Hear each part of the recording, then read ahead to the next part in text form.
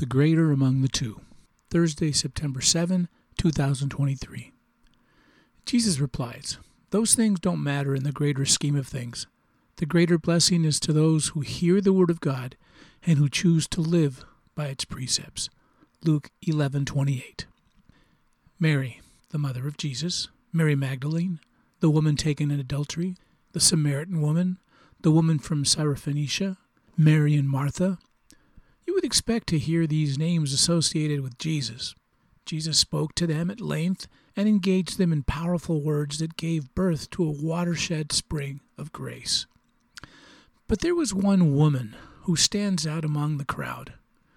We do not know her name. We do not know where she came from, but her words resonate loudly, and in fact, they somewhat mirror the words Jesus spoke to the women who wept for him on the Via Dolorosa, on the way to Golgotha.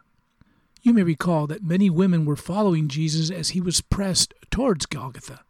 The woman bewailed and lamented him as he walked tortuously towards the high point on the eastern side of the city, right outside the gate.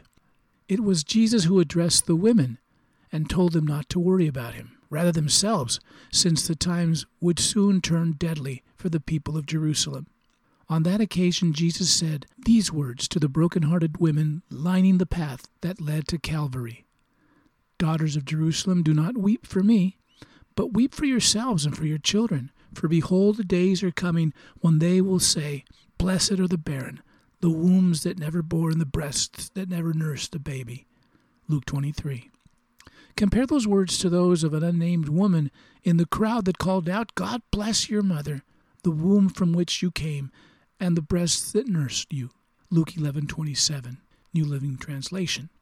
Jesus' response to the women who shouted out these words are powerful and clearly different than the application of the reading in Luke 23.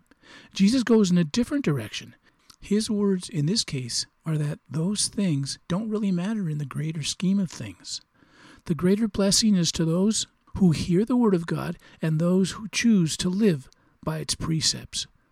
In other words, the physical and mental suffering and opposition are much less important than the internalizing of the Word of God and choosing to live by Jesus' teaching. The day may come when we will be persecuted because of our faith and confession of Jesus. It may already be taking place, but that is a passing moment compared to the eternal impact of our faith. No one can take away our faith. It endures beyond the moment.